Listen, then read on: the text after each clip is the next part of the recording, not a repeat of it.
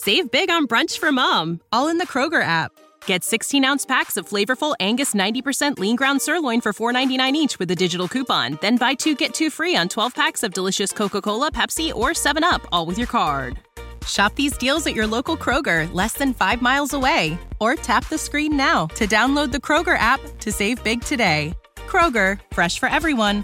Prices and product availability subject to change. Restrictions apply. See site for details.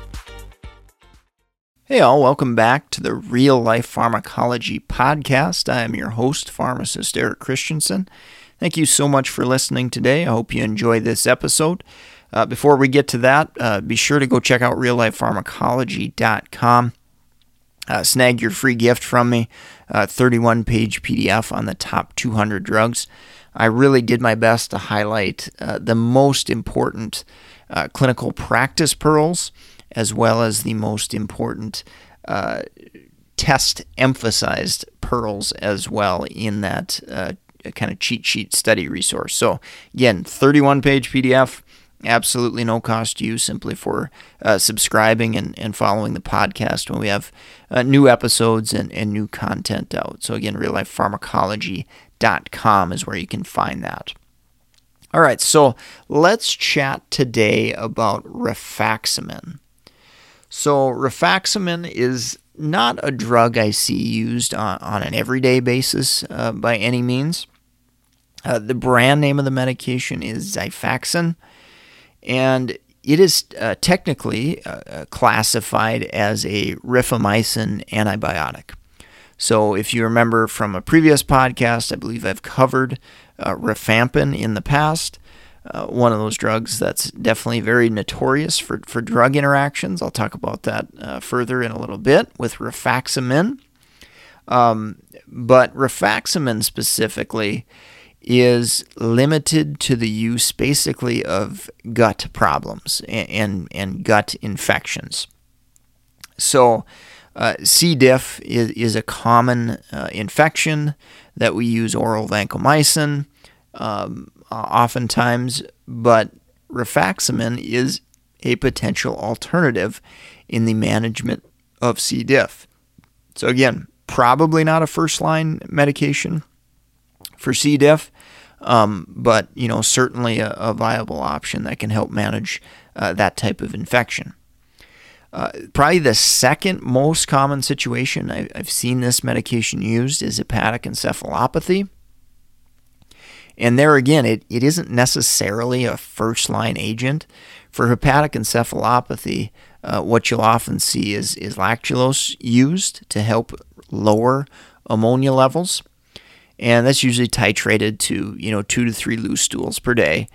But in some situations, we don't get enough ammonia lowering, or the patient is experiencing intolerable diarrhea. Lactulose is a laxative type medication, and if patients are having too much diarrhea, obviously, or too loose of stools, obviously that's going to be an issue when it comes to trying to adhere to taking the medication. So again, rifaximin is kind of a second-line agent in that setting to help manage that type of situation.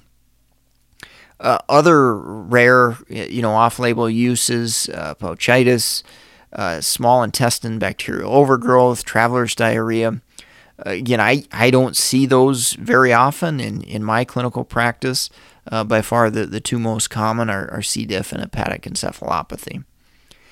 Dosage forms that we have available at this time, there's a 200 milligram and a 550 milligram dosage form. And you will see this medication dosed 2 or 3 times a day. It kind of depends upon what we're treating and that type of thing. So there can be some significant pill burden issues, as well as thinking about adherence and making sure patients are taking that medication regularly. The more often we dose it, the less chances we have at getting that, close to 100% adherence. Mechanistically, it works the same as, any rifamycin type antibiotic. It inhibits bacterial RNA synthesis, and it does that by blocking DNA-dependent RNA polymerase. Now, one of the most kind of unique things with rifaximin is the pharmacokinetics. So rifaximin has an incredibly low oral absorption. And so that can be a really, really good thing in the sense that we don't cause a lot of systemic, typically, adverse effects. Okay? However, if we don't get, absorption through the gut into the bloodstream, that means that we can't really treat systemic infections with that medication very well as well. So that's why it makes sense that, in an infection like C. diff or, traveler's diarrhea or that small intestine bacterial overgrowth, hepatic encephalopathy, those are really gut issues. And that's where the drug kind of stays and that's where it remains. And kind of emphasizing that fact, from a pharmacokinetic standpoint, rifaximin is 96%, approximately 96% excreted in the feces unchanged. So that tells you that drug really doesn't go anywhere very much.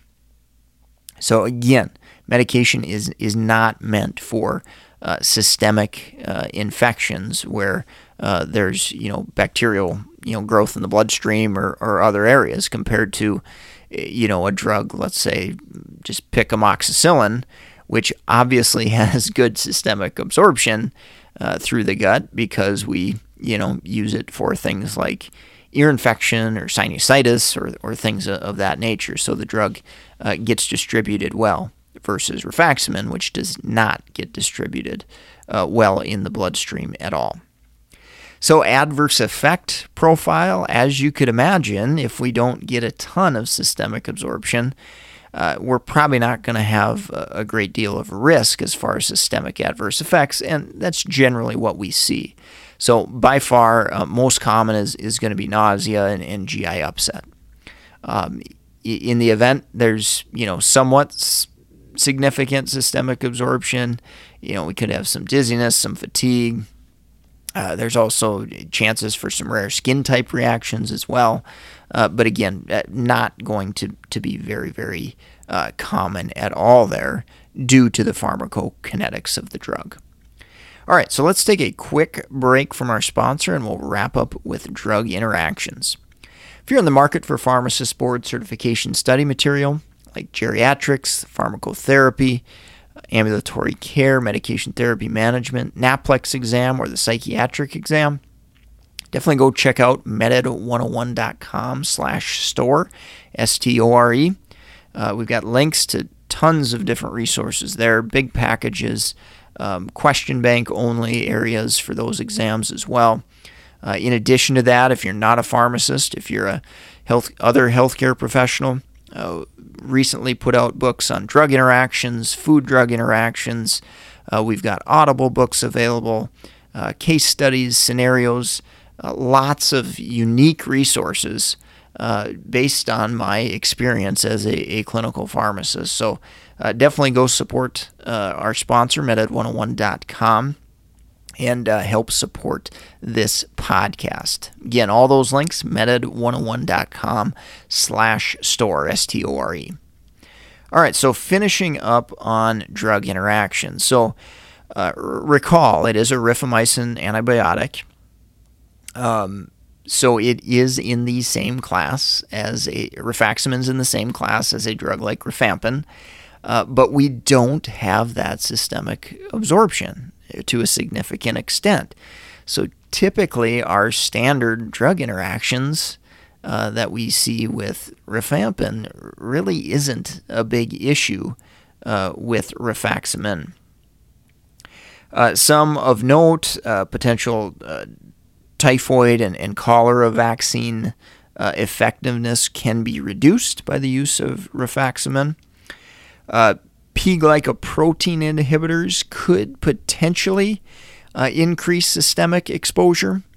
So probably a little bit more concerning in polypharmacy patients, geriatric patients where maybe we're a little bit more sensitive to that.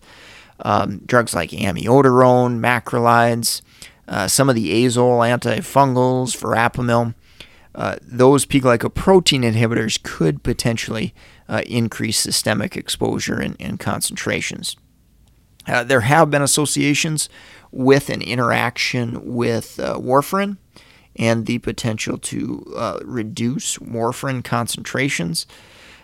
So that's unclear exactly how that all works out, but I think it's important, pretty much any medication that you start in a patient taking warfarin, it's probably not a bad idea to at least look that medication up and potentially check an INR if there is any cause for concern in that type of situation, if a drug like rifaximin or another antibiotic is started in a patient on warfarin.